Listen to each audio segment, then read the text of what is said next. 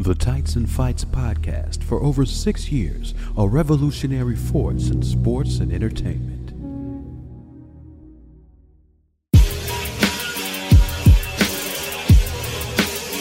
Here comes the hound. Here comes the Danielle. Here comes the Lindsay. They are the panel. They've got a podcast. Tights and Fights is the name.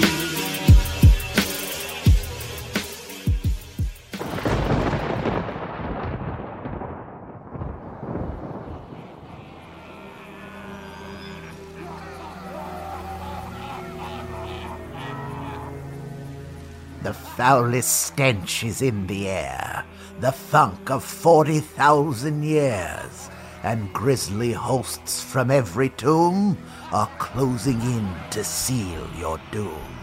As Tights and Fights begins to play, your body starts to shiver, for no mere mortal can resist the podcast of the thriller.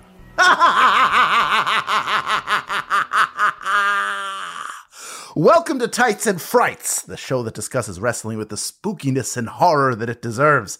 I'm the Jack-O-Lubtern, Hal Lublin, and I'm joined today by my fellow member of the Nation of Conversation, Spooky, Scary Skeleton, Lindsay Kelk. Can you do the dance, Lindsay? Do you know that dance? I mean, we don't have this spooky, scary skeleton thing in England, but I think I've picked it up. It was a TikTok trend. I don't know. You might have been a citizen. I'm going to lie and say it wasn't. Doing it right now. I probably was. I'm so tired. Is it David S. Pumpkins? If it's not David S. Pumpkins, I refuse to accept anything else Halloween that's happened since The Great Pumpkin, Charlie Brown. But I think that's fine. I do just want to give you props there, Halbert. That was incredible. That was an amazing intro. People at home, people pay Hal to do shit like that. You're getting it for free. So congrats, Hal. That Appreciate was it. I had the idea a while ago, and I spent time on my lunch writing that, which took nothing. It was just changing a couple words, but I appreciate it.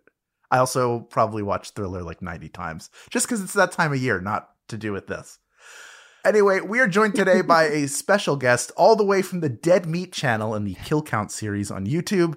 It's all about the James and how... It's all about the James and how you play it. James A. Janisse, welcome back, James. Hello, thank you for having me again during my trademark time of year. This is it. Yeah, you officially own the trademark, right? Congratulations. Yeah, I own the month of October, and I'm willing to sell it though because I'm so tired. I'm an October baby, so if there's a discount on that, I will take it off your hands. Okay, we'll talk after this. So, as you've alluded to, obviously this is like your busiest time of year. Oh, yeah. You're like evil Santa. Yeah. Yeah, exactly. Can you give us just like a little window into what it's like for you right now? Like the schedule, what it looks like? Oh, yeah, it's just around the clock work and exhaustion. Because in October, we release twice as many videos as we normally do. So it's twice as much work. And this year we were like, all right, we're going to get ahead on this and get all these scripts written ahead of time so that we're not floundering when it comes to October. So we did that. And then in August, I believe it was like, oh, the strike's happening and you can't cover these movies that you've written the scripts for. Mm-hmm. And so we were like, oh, that was the work that we did. So we had to start from ground zero with like video games and other stuff that we haven't ever covered in the past. So it was new, and then starting from ground zero, and it was it was a lot of work. And then of course, in addition to the work itself, every weekend is a different thing, a different event. Yep. And throughout the week are all these premieres and events and stuff. So it's like people want you to come to things and you're like, I want to, but I got to do the work. So you got to find that balance. And that balance usually just means cutting out sleep. So almost at the end of it. That's the saddest thing of all is that like we love Halloween, right? But right now I can't wait for it to be over. And I resent it right now. But hopefully next year it'll be easier. We'll be prepared for it without a wrench thrown into it, and we'll be all good to go.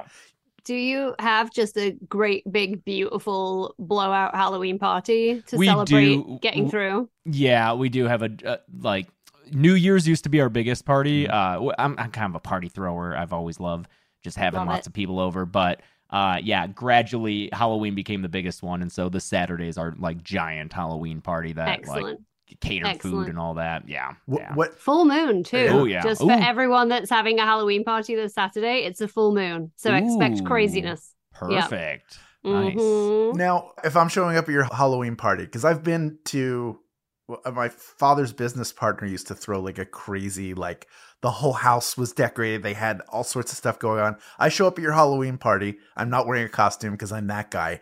Like, what's the experience like walking through the door? I think mostly silent judgment and disappointment. Beautiful. So it's just like being with my I don't think family. anyone's gonna kick you out, but we're all gonna be like, "What the fuck is fucking Halloween, dude? Yeah, What are you perfect. doing?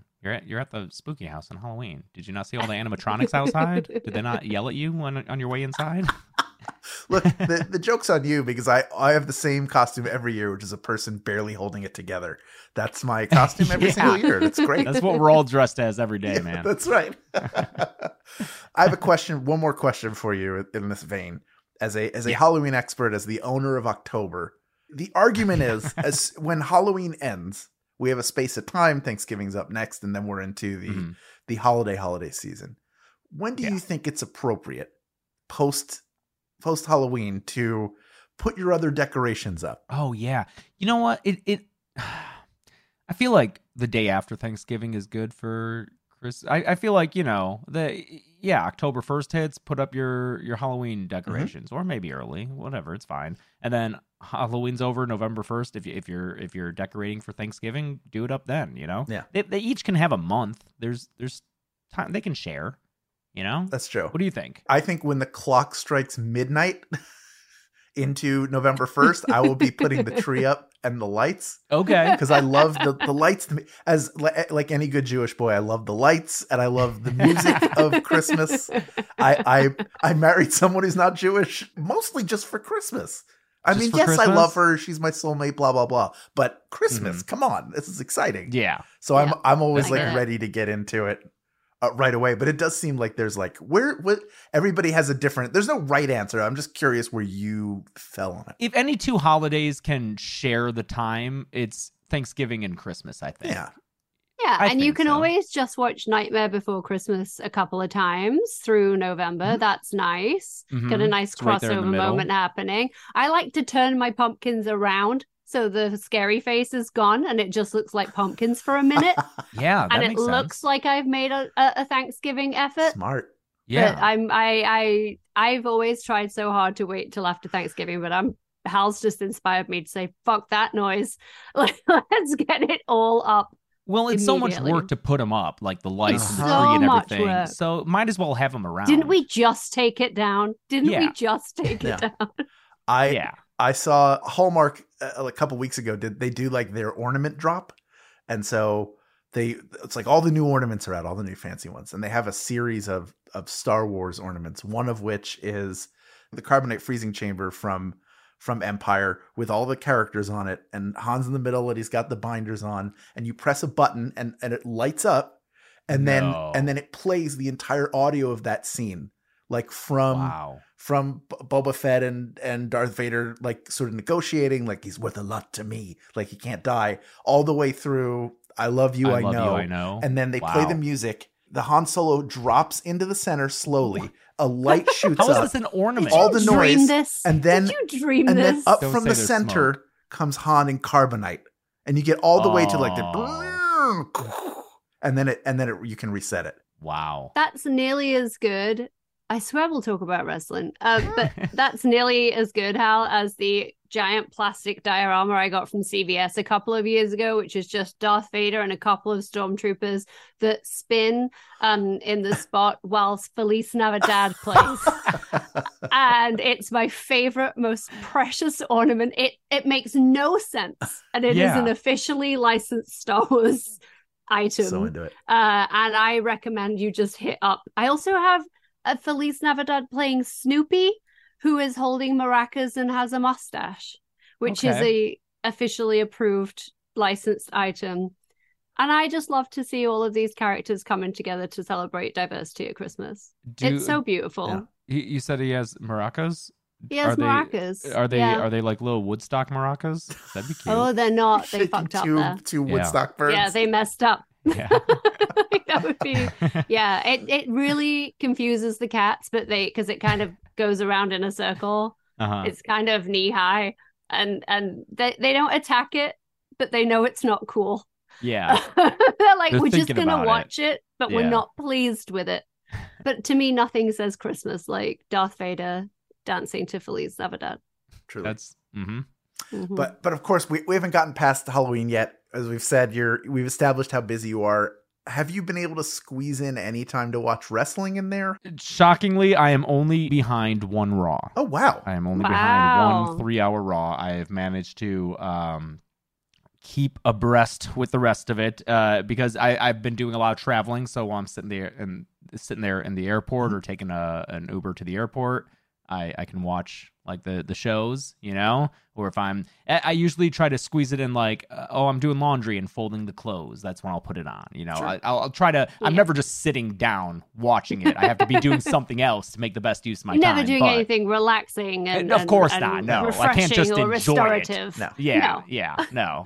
Wrestling isn't to be enjoyed. What are you Of talking course about? not. Wrestling is to be endured. So like that's fine. That works. Happy But yes, Halloween. Thank you. Yeah, and I have been keeping up with it. And you know what? When did we last? When was I last on the show? Was it a year ago? Or a lot's happened, and I feel like I like it.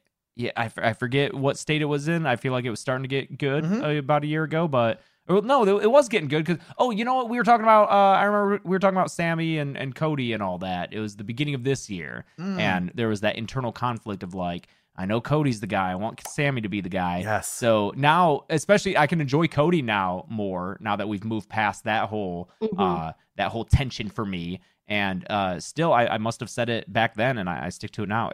I think it's really good right now. I'm really enjoying watching it. It's a fun thing to watch. I agree. And we've been talking about this lately. And not only are Raw and SmackDown very good, but NXT, which suffered for a while when they went into their 2.0 phase, they were like, we were going to go from AAA to single A ball. We were like, you're just going to watch people develop, and we're turning all the lights on. So there's no mistaking anything.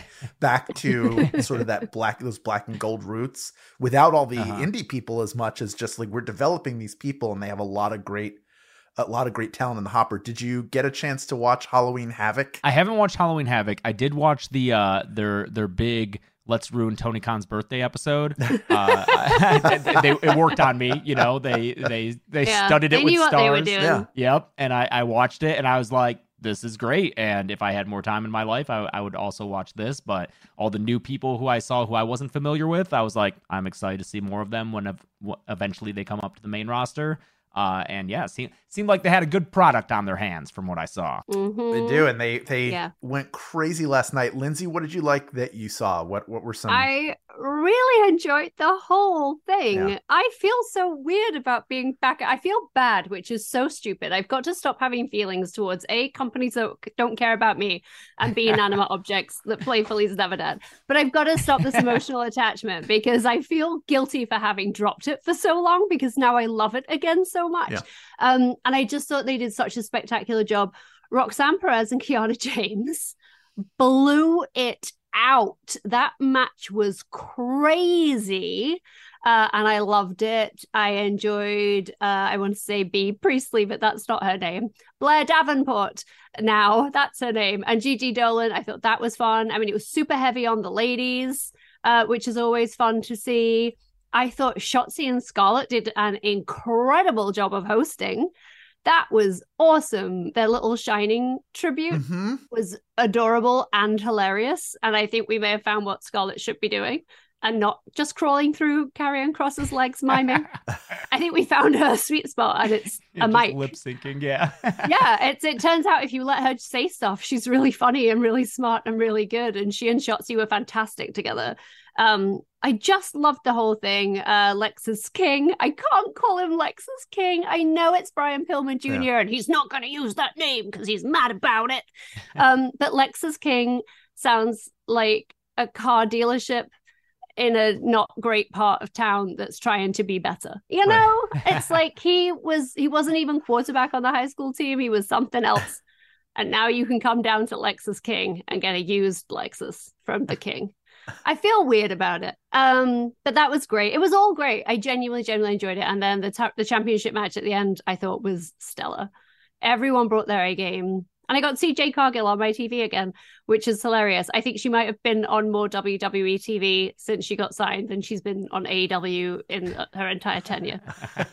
What'd she do? Did she just, like stand there and look good? Just there. She came out for the women's title match looking like an absolute killer. And was that the Becky match where she lost it, right? Okay. Yeah. Came out, took her coat off, sat down. And I was like, she's still having more impact here on the industry than she has previously had. But she's incredible. I can't wait to see her. They're building the anticipation so well because we know she's there. There's no point hiding her. I totally understand. There's no point bringing her out of the Rumble as a surprise. Yeah. Let's just have her keep showing up like Jaws. And you never know when she's going to strike. It's like, we just don't know when she's going to beat someone shitless. And I am here for it. It's still surreal to me, for me, hearing Michael Cole say her name. It's I know, so right? weird to me, but I love it. I don't know the last person they did this kind of build. I mean, Cody, I guess they... Yeah. Even he was a surprise, sort of. Like, you knew, but you... I mean, he was the worst kept secret. Poorly kept, surprise. Yeah. With Jade, it's like... ESPN and just really rolling out the red carpet for her, and I love it. She deserves it. And the reverence in their voices when they speak about her. It's like Michael Cole, it's like he's gonna cry. He's so excited that she's there. Yeah, they're making sure that even if their audience had no idea what AEW was, if they just completely kept their blinders on, that they're gonna think she's a big deal, and that's so cool.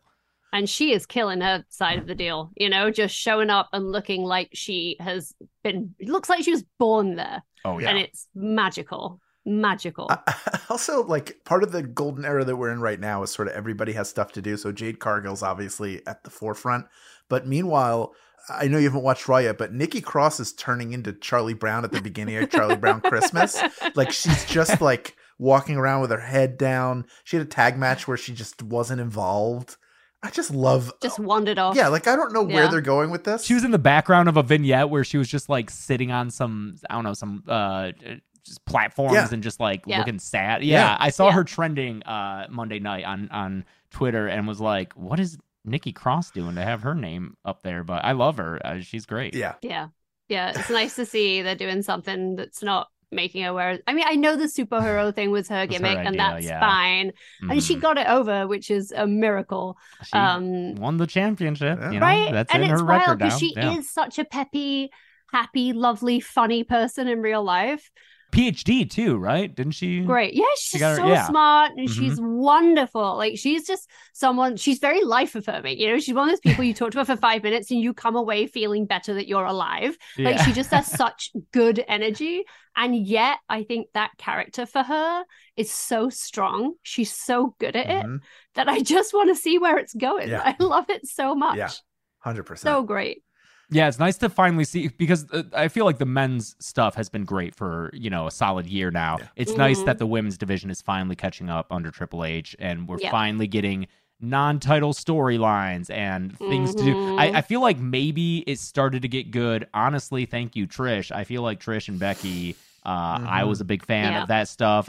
Their first promos against each other, I was enamored with. Obviously, anyone who watched wrestling back in the day and was into ladies has a crush on Trish, me completely included. So to see her coming back and kicking ass and hanging in there with all the modern day roster was so great. I can't wait to see more if she's doing and more. That final match that she and Becky had was the insane. cage match was insane, man. Yeah. I'm so glad they got to do it after having their match postponed and delayed and just pushed. And I'm so glad the two of them just kept at it and kept fighting for it. And then, thank you, Becky, too, because I feel like her NXT run was really good also for elevating mid-card. Xia Li is doing stuff now. Yeah.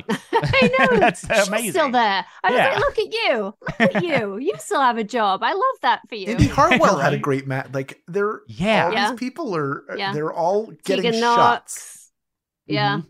So great. Also, I love Logan Paul and Dominic Mysterio as buddies. Oh, yeah. I heard that it was deafening boos, right? Yeah, I can't wait to see that segment. I mean, when I thought they couldn't put any more heat on Dominic they get Logan Paul to be his biggest cheerleader. Oh, like, really? Is that what? Because I knew that they were like, involved. You all stop booing him. You cheer this guy. You show this guy some respect. Yeah. I was like, Oh, yes, God. yes, please, more of this. This is fantastic. I love it. And there's also like, there's something to simplicity in storytelling. A long time ago, I remember Chris Jericho telling this story either on his podcast or an interview when he had his angle with Rey Mysterio where he's trying to rip the mask off. And he's like, the whole story was, I'm a bully and I want to take his mask away from him because I'm a bully. I want it. I want to embarrass him. And now we have Logan Paul coming in going, hey, Rey Mysterio, I beat you before. I want your title. And now I'm going to take that from you. Like, I don't want you to have that title anymore. I think I should have it. It can be that simple. There doesn't have to be like I signed the secret contract. It's like, no, I'm back. I'm a big star and I'm going to take this away from you. Do you think he's going to win that title? I don't know. I think they're going to turn it into a tag match with Ricochet and Dom. Oh, man. that's interesting. I don't know. And then hold it over. I would love to see him win it. Yeah. I hate myself. I hate myself so much. Lindsay. I I would would too. love to see Logan I would Paul too. carrying a title. Wow. Guys, I hate that guy and I hate myself and I want to see that man with gold. Yeah. Can you What? imagine what a shithead he would Oh my be? God. Can you yes, imagine? I very much Yeah. can imagine that. It's not hard at He all. would like bring his wedding forward so he could wear the championship to his Oh, wedding. yeah. God. You know, just for the photo op. I hate myself. I kind of need it. Listen, if he gets it, I don't want him to like keep it till WrestleMania. I No, don't he want can to have be, it for like something 3 that. minutes. Like he literally can lose it on Raw the next day for me. Okay. But I fully just want to see that shithead walking around with a title around his waist. I feel like that's the most deprived title right now because obviously Mhm. Intercontinental is Yeah. so prestigious with but Yeah. like from Austin Theory's very lackluster reign, and then even Ray's reign hasn't really been Yeah. doing too much. Like that Mhm. title needs something, and I guess Yeah. Logan Paul Run could possibly do something with it. But I would let him have it, and then I would have Santos take it off him. Yeah, I'm wondering what happened with Santos because it seemed like they were Yeah. getting ready for him to like do something with Ray, and I wonder if maybe he just wasn't as over as they were hoping he'd be to do that, to pull that trigger. Yeah. I'm not sure. I guess Ricochet. I feel like I have to set Ricochet in the mix, but no, whatever. I like Santos. He seems like a nice guy. I think they're stewing up a heel turn for him and they're not ready yet. This Yeah. is the way I would imagine it, and I could be 100% wrong. Is Santos causes Ray to lose the title to Logan Paul so they can have a feud. They don't need a belt to have a feud between the two of them. No, they don't. Then Logan Paul can drop it to Ricochet, and then you have another babyface champion. I will also accept that. I have seen people suggest that perhaps if Logan Paul were to win the U.S. title, he could lose it to L.A. Knight. Mm-hmm. But I'm not sure I want that. Like, I mean, I want L.A. Knight to win like a big boy belt, Right. I think they need to make him a new belt that's just for him, and he's the only one that has it ever. It's just the belt. Yeah. Yeah, just the big boy's belt. And it just says every time you spin it, it goes, yeah. And we would all buy one. That's sure. what I know. Absolutely. That's what I know. Yeah. Every time you Velcro it around your waist, it says, let me talk to you. And you could just wear it around the house. Every time you wanted to say something to your spouse, it would be hilarious and wouldn't get tired at all. Yeah, I think last time I was on this show, he wasn't even in the picture. Or no, he was around, I think. He was He Max was- Dupree, I think. Warming up, but yeah, he wasn't doing this. Yeah, because Max when was Dupree? his glow in the dark Mountain Dew match? SummerSlam. That was SummerSlam? Last year. This SummerSlam. year? No, wait, I think it might have been 2022. last before year. that. Hold up. Yeah. I'll find it out. It was Okay. SummerSlam 2022. So yeah, I don't think it was Max Dupree I bet. earlier this year. He definitely, exploded in a great way, and Yeah. I love watching him. I don't care that he's just The Rock and Stone Cold went into the machine from The Fly and got fused into a single being. I don't care. It's great That's to watch. not an easy thing to get right. Exactly. You know? Yeah. So we've seen The Fly. We've seen the Simpsons version of The Fly. Like the fact that they nailed it this time. Good Yeah. work. Royal Good Rumble. work, That's when Stanford. it happened. Royal Oh, Rumble. it was okay, in the so Rumble. Yeah. okay, it would have been, and that was like him starting to get Yeah. Yeah. more over with the crowd. I mean, I think that feud helped him a lot. Oh, for sure. Because he got to be on the mic, and Yeah. with Bray. Wasn't that Bray's last One of the match? best. That might have been Bray's Yes. last match. It was. God Yeah. damn. It was his Oh. last match. God, I got really sad. Yeah. Okay, anyway. Yeah, because they had because LA Knight fought Finn after Bray passed, and it was nice that it was like Bray's last opponent, and then versus the first person he fought as the Fiend. Mm-hmm. It was a nice little kind of like it was the Fiend's first and last opponent, pretty much. Yeah, and yeah, man, that sucked. that's such a bummer. Sucks. Still sucks. Yeah, I was watching footage of him today. We'll talk about it later, but I was like, oh man. So yeah, I was watching that footage too right before we began, Yeah. and like it's still hard to watch some of that stuff. Those 2 episodes after his passing of Raw and SmackDown, I just cried all 5 of those hours. It was so bad. Yeah, that's. But now we have LA Knight. Thankfully, we're going to give him some flowers today, so I love that. Yeah, Nice. Exactly. Yeah, we're gonna give him a whole bouquet. But now that LA Knight is taking his step into the main event, he's gonna lose to Roman in Saudi Arabia. I mean, you can bank that. It's fine. Like, it's just a big deal for him to be there. Would it be a step down? I feel like a secondary title. I felt like that was the next step for him, but he got so hot that they kind of skipped him. Went like, you just go to the main event. Leapfrogged over it. I feel. Yeah. Do you think he can drop back after that loss and win a secondary title, or is that? I mean, probably he'd be fine. It's just not necessarily what I personally would want to see. But the other thing is that Seth is holding the belt longer than I kind of expected or wanted him to, just because there's so many friggin' people in the main event scene. Make him put it down. I feel like he's the most spoiled child at daycare, and they're just like, it's like, it's someone else's turn to play with the Flintstones phone today, Seth. And Seth is like, no, but I'm not done with it. Like, I still want it a little bit longer. And they're like, okay, well, you think it's Seth himself? You think? No, it's, I don't. I okay. don't. I don't know either way. I Sure. don't. I keep saying this, and I know I've got to stop because I'm such a broken record, but I just feel like he's on a completely different show to everyone else in the WWE. We've talked about this. He's just Seth Island. We've gone from Cody Island to Seth Island. And I'm like, that's fine. Have an island. Don't be everyone's best friend. Don't be part of the mix. But like, don't keep the belt there. That was the whole point of having that goddamn belt. Right. And Pass it around, you child. As a Shinsuke mark, Same. I'm so sad because like that felt like his last chance to get a world title, and it was his best presentation I've seen of him. Finally letting him cut promos in Japanese. He was scary. He was awesome. And that match was great. And then the ending was so weird. That last man standing match, it was so sudden. And I'm worried that he's not going to get back up to that level again. I just really wanted, even if it were a short little reign, just give him I just want to see him holding that belt, right? Like, I want that in my eyes so I can keep it there. Yeah, like, my wife and I, we entered our wedding reception to Shinsuke's music. She had a red cape, and I was the Sami Zayn equivalent to when he was like the artist, whatever he was doing. He was just like hype Shinsuke up when he came out. That was me to her Shinsuke, and she just like flung the cape around, and that was how we entered our wedding reception. It's perfect. So good. No notes. Magical. Magical.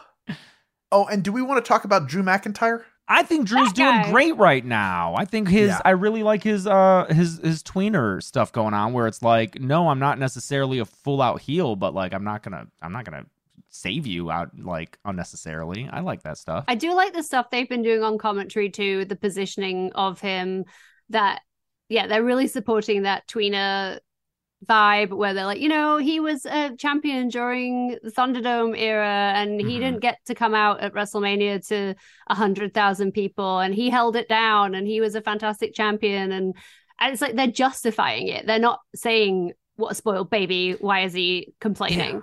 It is interesting positioning. I don't think it's going to be an easy thing to pull off, but they are doing a really good job of it so far. And he is so good. He's just so good. And he is. I feel like I take him for granted as a human that works there, but like such a physical specimen. Yeah. Every week I see him in the ring and you're like, oh my God, this man's enormous. Yeah. Just a proper old-fashioned beefcake. Absolutely. As my nan would almost certainly not have said. But like a proper buff fella. Yeah. And so impressive. There are larger men, like Lashley, his muscles are bigger, but I feel like if you were to just picture beefcake, it's Drew McIntyre. Yeah. He's like the guy, if you met him in the pub and you spilled your pint on him by accident, he would just knock you out with one punch. Yeah. He's like that physicality, which I always enjoy in wrestling. I don't love a super, super honed physique on everyone. Yeah. Like even with LA Knight, like he's big, but he's not super, super every muscle is honed. He's just like in amazing shape. Yeah. And that to me makes, it's easier to get behind that than someone who is like, look, I have flexed this muscle 17 times today in Who isolation. are you thinking when you say that? Like a Bobby Lashley or Yeah, a Bobby Lashley, an Austin Theory, maybe. Austin Theory is like his muscles are insanely large. Yeah, even a Montez Ford, once it veers into bodybuilding, okay, I'm less invested in the character. That might be a weird thing. I'm curious to hear what our listeners think. Is that an issue for anyone else, or am I strange? Yeah, because as a thinner guy, I look at those other bodies as like, okay, that's never attainable for me. Just my body's not like that. So for me, the one body that I'm like, oh, if I could just constantly devote myself to perfectly eating and working out, maybe in some world I could do it, is Ludwig Kaiser, because that guy is just like ripped, but he's like lean. Super lean. Super lean. But he looks great to me. I love that guy. And I'm excited for him to eventually have like a solo run where he's not just like, because his character work is extraordinary. Just like the little flicks of his hand, just like, and the little cock of the walk thing he does. I love it. Yeah, he's fantastic. And I think for Drew, just bring it back to him. He's so uniquely gifted at living in that gray area because we've seen both sides, and because he always works better with an edge. And even as a face, he was like a brawling face and had attitude. But also, Lindsay, you hit the nail on the head. Like the commentary's doing a great job of setting up a story that makes 100% sense. Like being able to track the logic in these storylines feels like such a luxury. Yeah. And it's so rewarding. I live in constant fear it's going to be taken away from me. Long-term storytelling. Yeah. I started rewatching wrestling in the beginning of 2019, and so my first exposure to Drew was Scottish Psychopath, who took out Dean Ambrose. I think that was, he like beat him up so bad that he like left the company, and I was like, okay, who's this guy? But I think wasn't he rolling? It wasn't like him and Bobby Lashley and Baron Corbin for a little bit were like this trio of mid-card heels that just like randomly teamed up to beat people and powerbomb them. I think. I mean, it's no 3-man band, so I don't have space for that in my brain, I'm afraid. Right, I only have hard to keep room for track. 3MB. I think he beat both of them at different points during his return. Like when he came back to the main roster, okay. like he beat Heath Slater and then he beat Jinder Mahal. He went It's solo. fine. He pulled a Jerry Halliwell, which is His my children's reference book point. will be out next year. Stay part of the conversation with Tights and Fights on all of our social media channels. That includes Blue Sky, where you can find all of us. Links are in the show notes. When we come back, we're talking about all the best spooky moments in wrestling history. That's up next on Tights and Fights.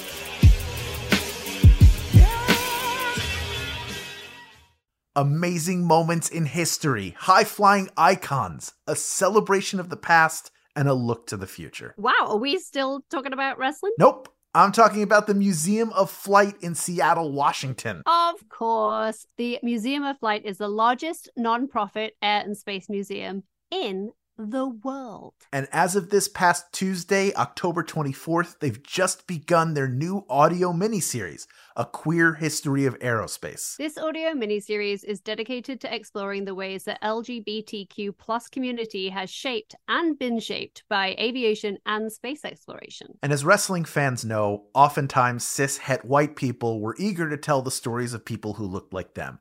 The ultimate goal of A Queer History of Aerospace is in the same vein of what we do on Tights and Fights. Encourage people who have been left off museum walls to share their own histories so that we can start telling the whole story. What do you suppose, Albert, an aviation or space themed wrestler would do for their finisher? I don't have to suppose because I know. Here's what they would do. They would pinch the air hose until the person passed out and then pin them. So easy. So easy. You can cut off the oxygen. You don't even need to get your hand around their neck. You just need to like step on the hose. Perfect. I mean, if you say ready, you don't got to get ready. Yeah. You're on top of that. I love that. A flying elbow would take like 12 hours. They might not even go the right. They jump off of the turnbuckle and then keep going, and they burn up they'd probably be jumping towards the sun, and then eventually they would die on the way because it takes a long time. But if they made it there, they would burn up before they got to the atmosphere. Like they would get close to it and then. Let's keep it in the ring. Like, yeah, you don't want to be jumping anywhere. We don't want any high flyers. We got high flyers enough. Yes. At the museum. Correct. Listen at museumofflight.org/podcast or search The Flight Deck on your favorite podcatcher. New episode every Tuesday beginning October 24. They've got a podcast. Tights and Fights is the name. Welcome back to Tights and Fights. I'm Hal Lublin, and I'm joined today by... Lindsay Kelk. And... James A. Janisse. That's correct. Yes, passed it. Now we're going to give one corner of wrestling some extra attention. This is our main event. Anal bleeding. Whoa! Get a life, kid. Rhymes with shit. Holy shit! WWE.com. I love cake! I hate nuts! Look at this face! And a hard-fought victory. Live, Hal.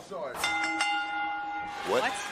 We're here to talk about horror in wrestling. This is like the perfect crossover for you, James. Yes. When I say to you horror and wrestling combined, what is the first thing that comes to your mind? It's two images side by side. It's The Undertaker and it's The Fiend.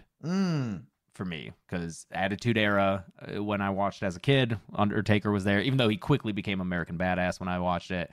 And then I started rewatching in 2019, and quickly there were some weird vignettes going on, and I was asking everyone else, I was like, what the hell is all this going on? They're like, dude, Bray Wyatt's coming back. And I'm like, I don't know who that is, but cool. And then Firefly Funhouse happened, and it was the most interesting thing possible on wrestling TV in 2019. There are so many parallels between Undertaker and Bray Wyatt, just in terms of what they represented in their day. Because the Undertaker, when he was introduced in 1991 or 90, like he was supposed to be terrifying, and kids were scared of him.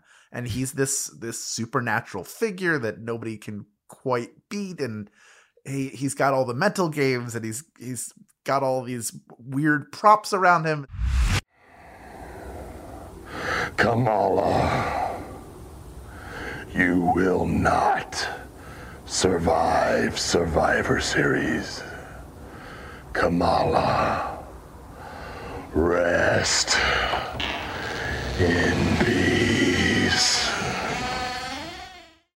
And then along comes Bray Wyatt, and you can't do that same thing in 2015, 2014. But that first vignette introducing him with all the weird camera angles and going into the house and just it's such a perfect, just like The Undertaker was, it's the perfect person to play the perfect role. And he was maybe one of the best promos of all time, just in terms of like, he always knew what his character was talking about, even if we didn't, and that made it even more terrifying. The world is deteriorating between their toes, and they do nothing about it. They only stand there, they whisper and wonder, but they never do anything about it. But I've seen it all in my dreams and in my thoughts, and above everything else, I understand this is not the beginning. It's the end.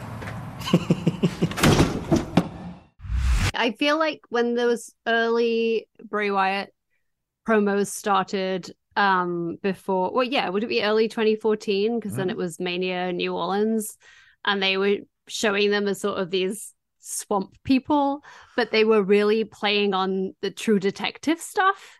Oh yeah. And that was so subtle, and I felt like it really was, this is going to sound so snooty and arsehole-ish, but it really respected the audience. It made us feel, it allowed us to feel smart if you got it. It's like, oh, they're referencing this HBO True Detective show because they're talking about the Yellow King and they're talking about time being a flat circle, and that was all the stuff off there. And it was one of those things. Was that in their promos? Yeah. It was wow. all in there, and it was like, if you get it, you get it, and that's cool, and you immediately love them because if you were into that show at the time, it was like a whole thing. But if you didn't get it, it was still creepy as fuck because there's still these terrifying people out in a shack wearing a sheep mask, you know, like, and it was still terrifying. I just thought everything about the Wyatt family's introduction right up until the loss at Mania, oh god, everything about it was fantastic. It felt fresh, it felt current, it kind of showed that WWE was paying attention outside of wrestling to me, and it was just so fucking creepy. It was so creepy. Yeah, I imagine there were some small children went to bed afraid on Monday nights because I wouldn't have enjoyed that as a child. Like, I was a child of Papa Shango, so that was my nightmarish vision. Like, I would have nightmares about Papa Shango. I was terrified of Papa Shango, but I also would like to age myself by also pointing out, this all is a nice link, actually, because New Orleans, I was terrified of Live and Let Die as a child. I was obsessed with Live and Let Die, but I was terrified of it. You know, as a kid, you have one thing that you're really, really scared of, but you make your mom put it on all the time because you're like, this is the time I'm going to watch it, and I'm going to be fine this time. So that whole voodoo thing terrified me. Papa Shango showing up in my favorite thing, not cool. Right. Not cool. I was terrified.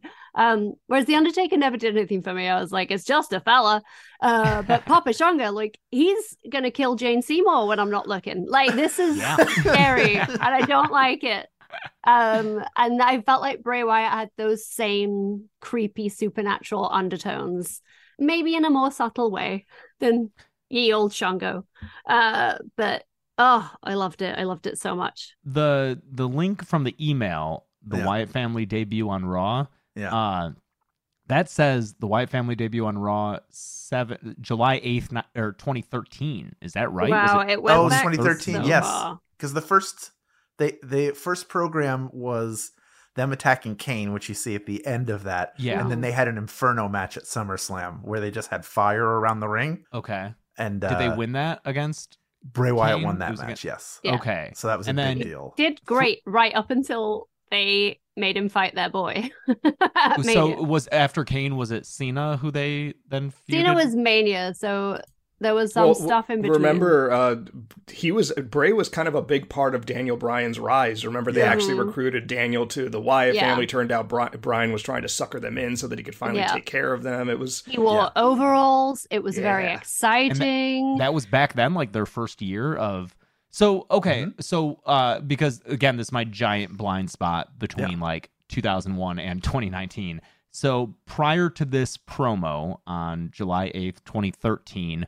I know that Bray had been in there as like Husky Harris. Was that part of Nexus? Yes. Is that right? Yes. He was part of Nexus. Was that the last time that Bray would have been seen before this promo? And then this promo was the debut of his cult leader character? In the main roster, he did a version of that character in NXT/FCW. Okay. I think he did stuff with his brother there also. Like, with Bo? I think they might have feuded. Don't quote me on that. But really, this was the main roster. This was his rebirth from Husky Harris, which they never mentioned, to this sort of mysterious figure. And the John Cena feud is so great. Obviously, they made a bad booking decision because it was 2014 and John Cena wasn't going to lose. But this idea of him manipulating children, like that kind of weakening John Cena, because he's just watching this innocence disappear, this innocence sort of grotesquely bent to his will. Sing with me, children, little bitty babies. He's got the little bitty babies in his hand. He's got the little bitty babies in his hand. He's got the little bitty babies. It was so good, and it felt like it was leading to him getting sort of a signature win. And I don't know that he ever got... I know he had a bunch of wins, and he obviously had a couple of world title runs, which is great. I don't think he ever had the signature win that he should have had. And I think that didn't kill the character, but it took the teeth out of it. Like they had to do the Fiend at some point because there's nothing bigger than wrestling John Cena. That was what it led to. He was essentially turned into like a King Kong Bundy. It felt like he was like a King Kong Bundy, this big monster who's built up to lose to Hogan, and then you're on to the next one. So obviously he still stayed, and there was some great stuff. Honestly, Harper and Rowan had a killer summer in 2014. There were 3, I think, pay-per-views in a row. I think it was July, August, September, where they opened the pay-per-view against the Usos. They were feuding over the tag belts. Each match was spectacular. One of them was a 2 out of 3 falls match. Like the 4 of them had incredible chemistry. So that he was always sort of a figure who was around. He had a thing with Orton too, right? Wasn't there a big thing with Randy Orton? The House of Horrors match. That wasn't beautiful. And he had a program with The Undertaker too. Oh, he did. Yes. Thing. Oh, wow. Yeah. Because it was like, why didn't we have Bray end the streak, right? There's contention over him not getting to end the streak instead of Brock. Wanted that to be a thing, I believe. But I do feel like while the House of Horrors match was quite clearly the worst thing that's ever been on television, one of, but it's up there, isn't it? The sperms going down the ramp. I mean, it was just it was not good. Dolly heads, ooh, scary. But I felt like he made up for that in his cinematic match against Cena at Thunderdome Mania. Fantastic, dude! I love which that match. Was just incredible and like true horror, like truly horror. Yeah, like I felt like it was designed to manipulate you to be afraid, which is like the definition of horror. I thought it was so well done. I know Cena had a lot to do with that. I know he and Bray worked on it together very, very closely, and I think that's incredible that they were allowed that creative freedom. And the difference between that and doing it with Randy Orton, where it's like, surprise, I'm behind the fridge. It's like, oh, okay, cool. Yeah, that didn't. It's like the Rob Zombie Halloween versus the original Halloween, and even the first David Gordon Green. But anyway, that's it was not good. Yeah. It was not good. To pivot to some other Halloween themed wrestling, there's one thing that comes to my mind when I think of horror and wrestling, and it is this. Julian, hit it.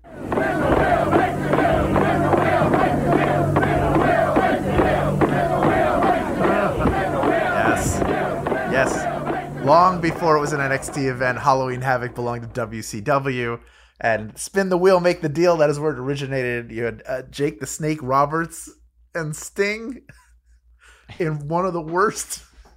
I mean, it's so bad. They stuffed like everything. It reeks of like it's the late 80s, early 90s. Like we're gonna stick a little person in there. We're gonna have a bunch of people dressed up like. This looks like the biker bar that Pee-wee needs to use the phone at. Yes, exactly. It's the exact same bar. And then the Dungeon of Doom stuff came after that with Kevin Sullivan and Hulk Hogan, and a young Paul White was involved in that. Oh. And the spin the wheel make the wheel make the deal stuff is just so ridiculous, but it goes through my head, especially around this time of year. I'm just sitting there working or doing whatever in my head. Spin the wheel, make the deal. Spin the wheel, make the deal.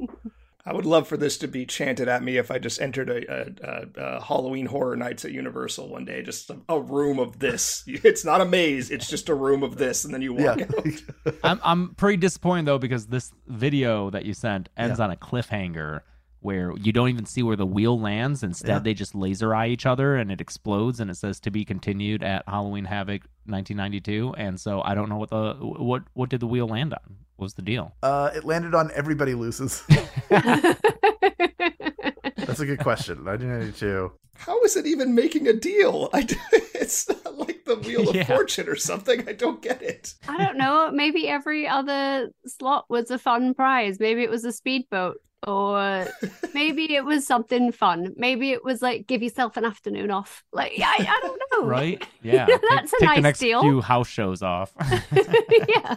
It landed on Unionize.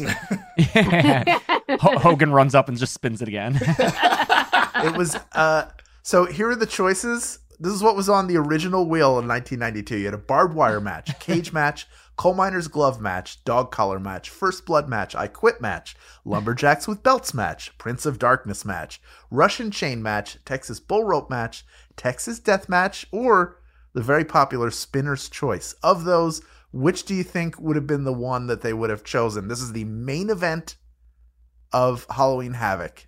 What was the coal miners? This is where I'm at. As a coal miner's granddaughter, yes, I only want to know about the coal miner's glove. Is it a coal miner's daughter theme match? Is it a Loretta Lynn themed match? Is it about my granddad Trevor?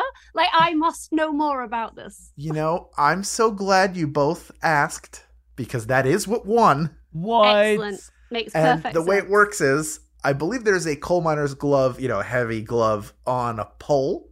And so the first person who retrieves it will use it as a weapon, which Sting did. He gets the coal miner's glove. It's just a glove. Yeah, he hits Jake Roberts, but it's a very tough. That glove's seen things. Hits Jake Roberts with it, and then that caused the snake. Tales my granddad used to tell me from down the pit. Did it ever happen that one of them would hit the other with a coal miner's glove, and that other person was holding a snake that then bit them in their own face, allowing the person holding the coal miner's glove to get the pin and the win? Probably weren't as many snakes in South Yorkshire in the 1960s, but I can't speak to that for certain. I'd like to know from more people who know more about coal mining as to how many snakes are frequently involved. Yeah, this card is so weird, just all over. Ron Simmons was the world champion at the time. You had a young Steve Austin wrestling a younger Dustin Rhodes. No, two sweet babies. You have Ricky Steamboat wrestling Brian Pillman. Did Austin have hair back then still? Did he have a blonde? Yeah, okay. Yeah, because he had hair up until... Always weird to see. He had hair, I think, when he first came to... as the ringmaster, didn't he? Didn't he briefly have hair as the ringmaster? Yeah, I think you're right, yeah. Was Ringmaster before or after Stunning Steve Austin? That Stunning Steve Austin was WCW. Then he was the ringmaster. Yeah, the shaved head thing was because they wanted him to be like, ooh, Stone Cold serial killer. He's like psycho, he'll kill you, type of thing. So shaved his That's head. what bald people do. Yeah. I can't believe they had Lexus King Sr. on that card. I know. I mean, that's wild. And it took place at the Philadelphia Civic Center in Philadelphia, Pennsylvania. Woo! So shout out to my hometown. Thank you for being the birthplace of Spin the Wheel, Make the Deal. It's happening. It's not just in my head. You hear it too, right? What are you talking about, Hal? Oh. Doesn't it make you want to jab between your fingers with a blunted knife? It really makes the knife It's actually just a pillow. Let's get Matt Ricardo back on and make him do the knife thing while we play that. Yeah. That's just for me. But let's do it. Sounds good. I'm into it. I don't feel like there's no discussion of horror and wrestling that's complete without talking about the Boogeyman, because he's coming to get you. I'm the Boogeyman, and I'm coming to get you. They trotted him out for Halloween. Like, this is his time of year. If he's happy to do it, I'm happy to see him. I love to see a man working. He's the worm guy, right? He's the worm guy. Okay. Petrifying. What's funny is that I don't know if you guys remember that the Boogeyman was actually a star of ECW for a little while, and that was WWE ECW, I should say. Yeah. And that was because ECW was on Sci-Fi Network. It just had been on there, and part of the deal, if you will, not the wheel that was spun, but the deal of it moving to Sci-Fi was that they had to showcase more creepy, spooky wrestlers. So that was why ECW, the very first episode, you had a zombie show up that the Sandman beat up. You had Allison Thorne, who had blood, vampire character. It was a lot of very creepy characters that they convinced Sci-Fi Network that they were going to get because they bought this terrible wrestling show. It's not the worst thing that Sci-Fi Channel's ever bought, so they shouldn't complain. Yeah, that's true.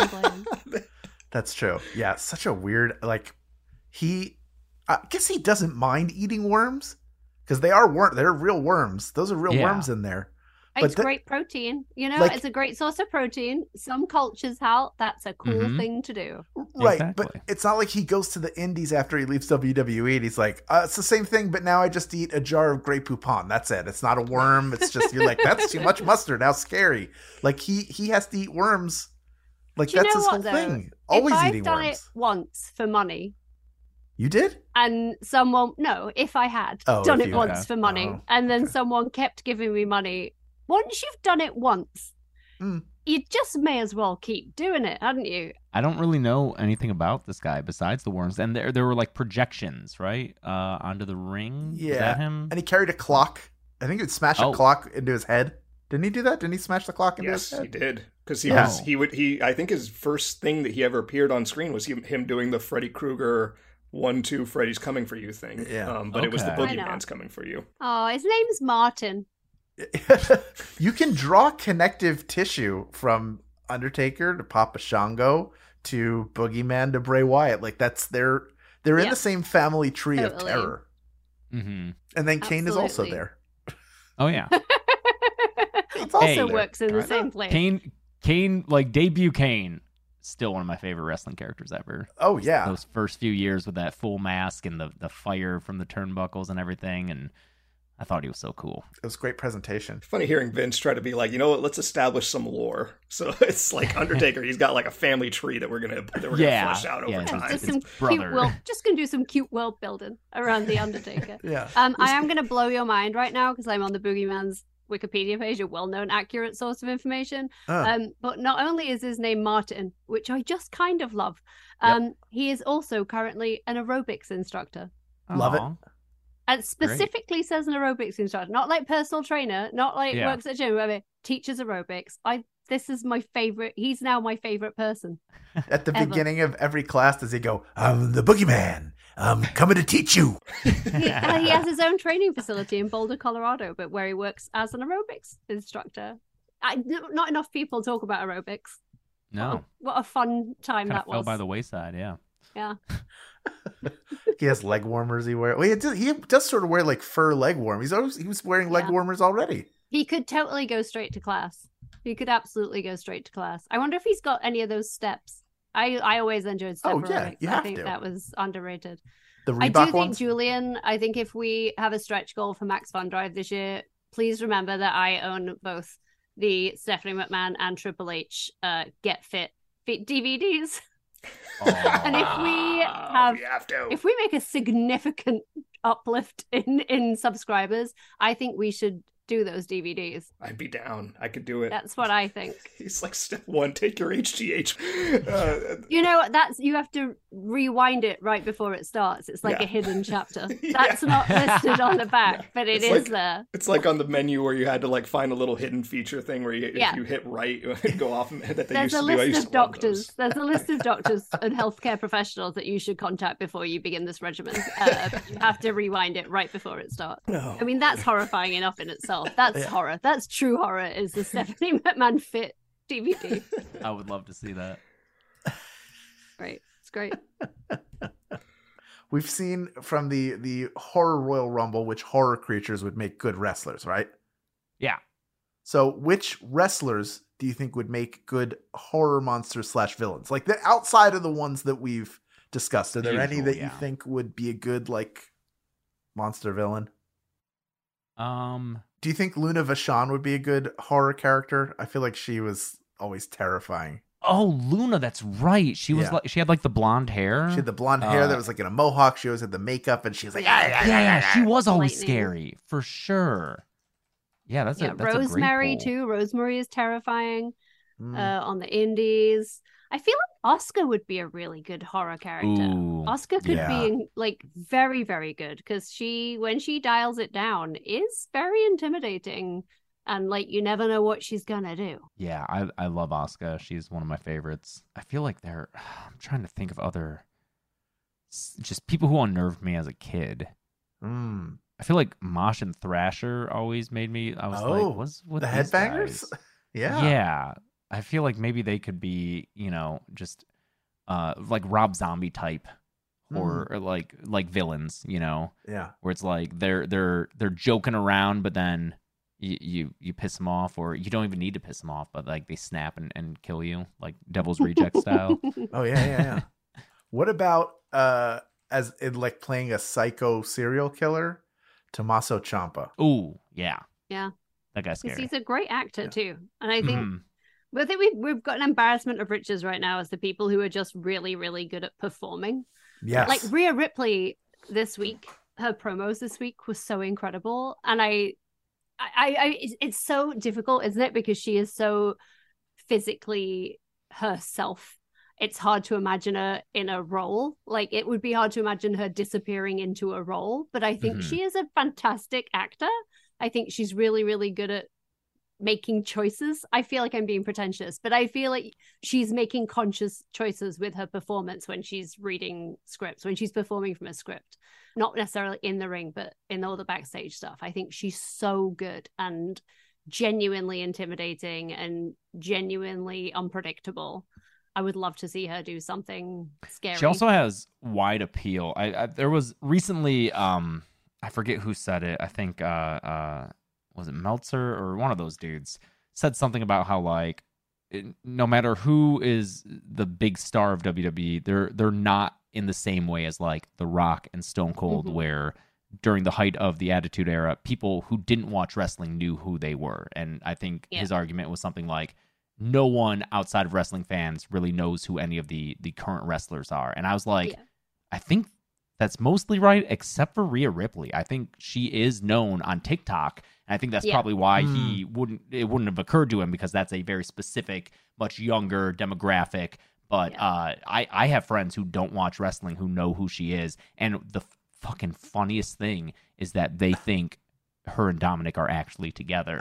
And I have to be like, no. That's what we call kayfabe. And this is her actual fiance. And I'll show them Buddy, and they'll be like, what? Their minds are blown. Hold on to your hats, though, because I'm putting that over this week again. Every week I just put over Rhea Ripley, but every week she excels on TikTok. Every week she gets better and better and funnier and funnier. And she's bound to be bringing, at least converting even, a small percentage of those people to at least check her out and see what's going on. I think that's great. Yeah, totally. 100%. We asked you out in the Nation a conversation for your opinions. Nate on Facebook said, weird story time. Growing up, I was so scared of The Undertaker and the Boogeyman that I had a hard time sleeping. For a while after an Undertaker segment, I thought he was behind me. So for a while, they were haunting me.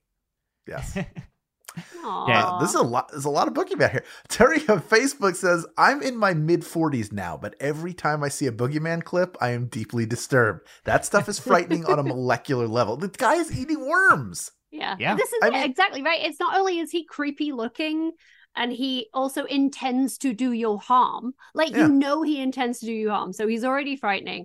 He's then scary to look at. And then that motherfucker's eating worms. So it's like he wants to hurt you. That is his one intention. He's so fucked up that he's prepared to eat worms for a laugh. And he's terrifying to look at. Like, there's no good there. There's no part of you that thinks maybe he just wants to get a coffee and chat. Like, he doesn't. He can't talk through his issues. He's eating worms. I feel like the original Mankind, which was really disturbing, where he's in the boiler room and he's pulling his own hair out. Like that was disturbing. But now, like, he's just an old guy who loves Santa and roller coasters. Really loves Santa. And he doesn't have teeth. You know? Yeah. But even knowing that Martin is an aerobics instructor doesn't make the Boogeyman any, like, the Boogeyman feels like something that happens in the evenings and he's not aware. Like, it's Tyler he just blacks out on his way home from. It's like we've got a Jekyll Hyde situation going on. Like, every time he drinks a sip of Prime, he turns into the Boogeyman. Is that what happens? It could happen to any of us. Like, I'm just warning you about Prime. Anything where there's no logical explanation for the reason why they're doing what they're doing, it's frightening, right? Because we as human beings process information through logic, and it's like, well, I can understand why X happened because Y happened, but there is no X. He's eating fucking worms. I don't know how to express this enough. I am upset about it. I love it for him. Finally, VZ on Blue Sky said House of Black is kind of like Halloween all year round, but their unwavering dedication to their aesthetic was the variety I needed to keep watching when I got into wrestling last year. That's awesome. Oh, cool. Welcome to wrestling, VZ. Yeah, and I love Malachi Black, just like the person. I forget his real name, but I've chatted with him before. We talked about some horror movies and stuff, and he's... Did you talk to him about cats? Because he's got 9 of them. Oh, I thought you meant like the movie Cats. Oh, but also the movie I Cats. love. Speaking of horror movies, one of my favorite movies, Cats. Terror. Yeah, Malachi talked about Aliens, and we both talked about how badass fun. of a character Ripley is, and how it's fun how what's his name, her like love interest in that movie, Michael Biehn. Yeah, about how it's great how he just like defers to her and just like trusts her. He's always very like, Rhea Ripley, very Judgment Day. Yeah. Michael Bihn's kind of the Dominic to her. Yeah, Rhea let's Ripley. get Rhea a cat. That's all. I'm just saying, most things can be made better with a cat.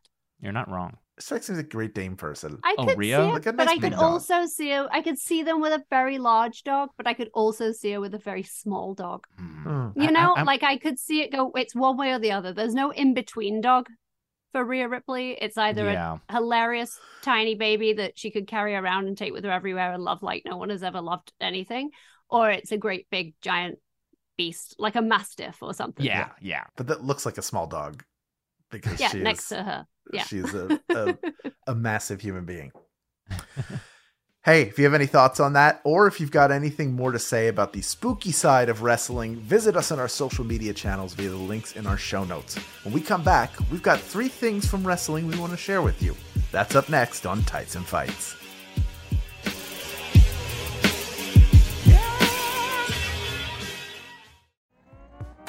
People say not to judge a fish by its ability to climb a tree. Which is why here on Just the Zoo of Us, we judge them by so much more. We rate animals out of 10 in the categories of effectiveness, ingenuity, and aesthetics, taking into consideration each animal's true strengths, like a pigeon's ability to tell a Monet from a Picasso, or a polar bear's ability to play basketball. Guest experts like biologists, ecologists, and more join us to share their unique insight into the animal's world. Listen with friends and family of all ages on MaximumFun.org or wherever you get podcasts.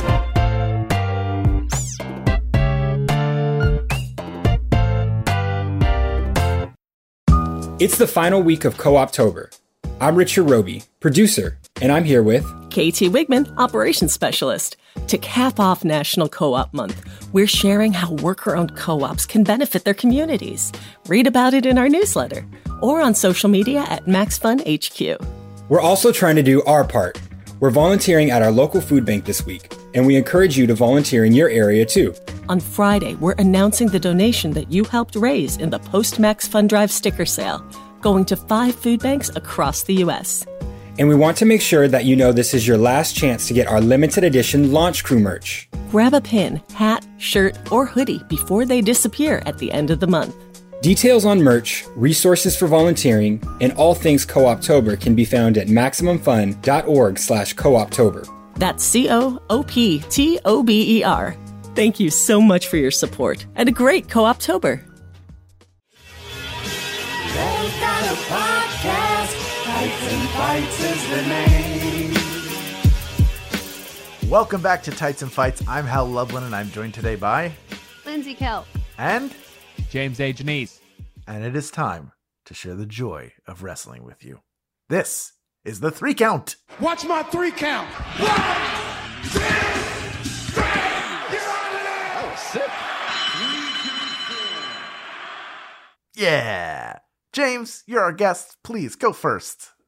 Okay, you said it can be anything, right? Because I didn't come prepared. So I'm just off the top of my head, honestly, Too Cool was what like kept me into wrestling as a kid. It like, you know, sure, Rock and Stone Cold, they were cool, but like Too Cool danced around with a big guy and they put sunglasses on him and they did the worm, and I just that's what captivated like 10-year-old, 11-year-old me and made me fall in love with wrestling. Scotty 2 Hotty, I definitely like shocked my hair up like him. I bought those kinds of sunglasses when there's are a few Royal Rumble spots with them that I'll always remember. One is when Kane and Undertaker like clear the ring and are just hanging out together in the ring, and then the next person out is Scotty 2 Hotty, and just the look of fear on his face as he's approaching the ring like he's just crapped those oversized pants of his are great. And then another Rumble is like all 3 members of Too Cool clear the ring and they start a dance party, and then Rikishi throws Grandmaster Sexay and Scotty 2 Hotty over the ring and just gives him a shrug like, yeah, sorry, I had to. And just, I don't know, I love those guys. And R.I.P.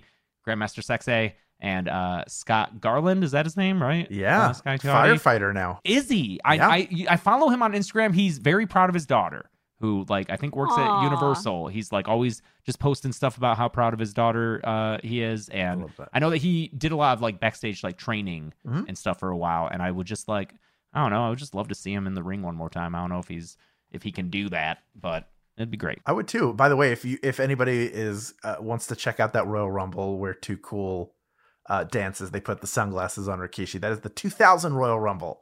Mm-hmm.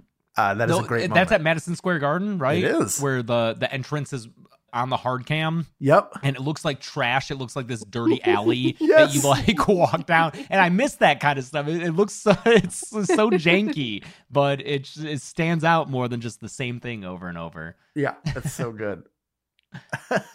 Very excellent. That was great. We love a Scotty Too Hottie and a Too Cool here. Lindsay, what would you like to put over? In honor of Danielle Radford, I have two things. But the first thing is a recommendation for everyone because it's that time of year. It is spooky season. It's spooky weekend. So you should totally watch They Live. It's legally required of a wrestling fan, right? To watch They Live at least once a year. So do it. It's magical. It's showing at a couple of places around LA, I think, if you're in the area, but it does show quite frequently over the Halloween holiday. So if you can see it in a cinema, it's so cool. And Roddy Piper is so good. I love that movie. So I'm telling everyone to watch They Live. But then I also, because I can't go a week without putting over Rhea Ripley, I have to put over the little clip of Rhea Ripley and Dominic. They were in Munich this week, and Dominic made mommy a Leberkuchen gift, and it's so adorable. I'm obsessed with them. Mommy, I spent some time around Munich today, and I did, and I got you a little something. I hope you like it. What'd you get? It says mommy and everything. Oh. I did this myself. You did it yourself? I did. Did you wrap mommy too? Yes. Yes? Yeah. I did it all. Oh, thanks, Dom. Of course, I got you. It's you can put it on in the necklace too. A little gingerbread man. Got you. That. Number one mommy. They are so wholesome and adorable. And this is why people think they're together, because this is the relationship. I know I'm not going to do it. I nearly made it a whole week without talking about Taylor Swift, but like this is why people are so crazy about Taylor Swift, Travis Kelce. It's because he's crossing that extremely low bar that we women have come to live with, where he's just doing the basics of being a gentleman visibly for people to see. Beautiful. As long as we're talking about mommies and it's Halloween, I'm going to put over my mother, my departed mother, who 1 year, long ago, long before we knew, although we should have, dressed in the Hulk Hogan costume that I had worn a couple of years prior, and came to my 5th grade class, like when the parents were showing up, and she came in dressed as Hulk Hogan with like the mask on and like a full sweatshirt. And I appreciated that about her. That was something she would do. Did not care about wrestling. Neither of my parents did, but they did take me to see WrestleMania 3 closed circuit at the Spectrum. So they were always supportive, and that is a memory I hold dear of her. And by sharing that, I allow her to live on forever. So there you go. Great. Yeah. I love that, Albert. That does it for this episode. I mean, let's just put aside the fact that she dressed as what is now a known racist. Like, we didn't, she didn't know. We didn't know. We didn't know. You didn't know. We didn't fine. know. It made you happy. Yeah. It was the style at the time. You didn't know. You didn't know. It was all the fashion. We didn't have hidden cameras back then. True. We weren't recording our friends' phone calls or watching them bone our wives. After they boned our wives. Yeah, on. sure. Yeah. Well, that does it for this episode of Tights and Fights. This week, your hosts were Lindsay Kelk, along with me, Hal Lublin. Our special guest this week was the wonderful James A. Janisse. Thank you for joining us. Tell everybody, anybody who doesn't know, shame on them. They're now going to be educated. Tell them where to subscribe, where to follow you, everything. Yeah, Dead Meat on YouTube is the place to go. Also, Dead Meat James on all the social sites. But yeah, mostly the YouTube, Dead Meat. Often do wrestling stuff, and we do plan on doing another Horror Royal Rumble in January, which the original one last year or earlier this year is my second favorite video we've ever done. 30 custom horror characters coming out in a computer run Royal Rumble match in WWE 2K19 with my wife and I commentating on it while having never seen the match before. So it was all fresh to us. And God, I love that video. It's so good. So many amazing storytelling beats within the match, including Stephen King coming out just to eliminate Pennywise the Clown and then being eliminated himself. He had to put an end to his own creation, and then it didn't matter what happened to him. The stories write themselves. Exactly. It was beautiful. Yeah, go check that out. Go check out the original Horror Royal Rumble so you're primed for the next one. That's right. That's nothing but a good time, folks. Dead Meat is the channel on YouTube. Lindsay, you have anything that you want to throw out there? Books. Yeah. Books, sure. books, Yes. books, Yes. books. Yes. Please read my books. That's it. Just Books. books. Yeah. Thanks. I love that enthusiasm. Yeah, wherever you want to get them. Libraries, ebooks, stores, anywhere except for the lovely people that are pirating them. And keep emailing me to ask if I want to pirate my own book. And I'm like, that's just silly. That's just foolish. But, you know, the world turns. Libraries. Are they sending you magnet links to download torrents of your books? It's just people, like, I've been tagged in them on Twitter. You know, people will be like, oh, look, you could read a book here at Lindsay Kelk. And I'm like, that is an illegal destination. So, you know, ignore those things. They're free from your library. I totally understand books are not an inexpensive investment in some places and to some people, but libraries are a magical thing. And most of them have ebooks now, and you can totally rent ebooks, audiobooks from your library. I love that. Hey. Yeah. How about it? Books. As usual, I'm going to keep promoting sagafterstrike.org. Hopefully the negotiations are going well. If not, you know who to blame. Our producer is It's the Great Pumpkin, Charlie Brown. Julian Burrell, senior producer at Maximum Fun, is Laura Swisher. Mike Eagle is the voice behind our theme music, so we're putting him over for that. Thank you to all the Max Fun members that keep this show going. Keep up with us all week long on all of our social media channels. You can find those in the show notes. You can also find our Tights and Fights WrestleMania shirt at maxfunstore.com. Celebrate Ice Cream Christmas all year long. We'll be back next week, but until then, keep this phrase in your mind and heart forever.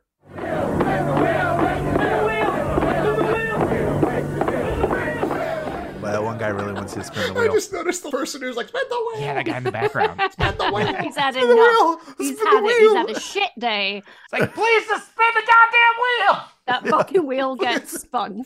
Like, Did you spin it yet? I can't say I'm too far back. We are all that guy. That's what I know. That's what I know. Here comes the pain. Bow to the masters. This is a podcast. They are podcasters. Max Fun's the network. Dice and Fights is the name. Maximum Fun. A worker-owned network of artists-owned shows. Supported directly by you.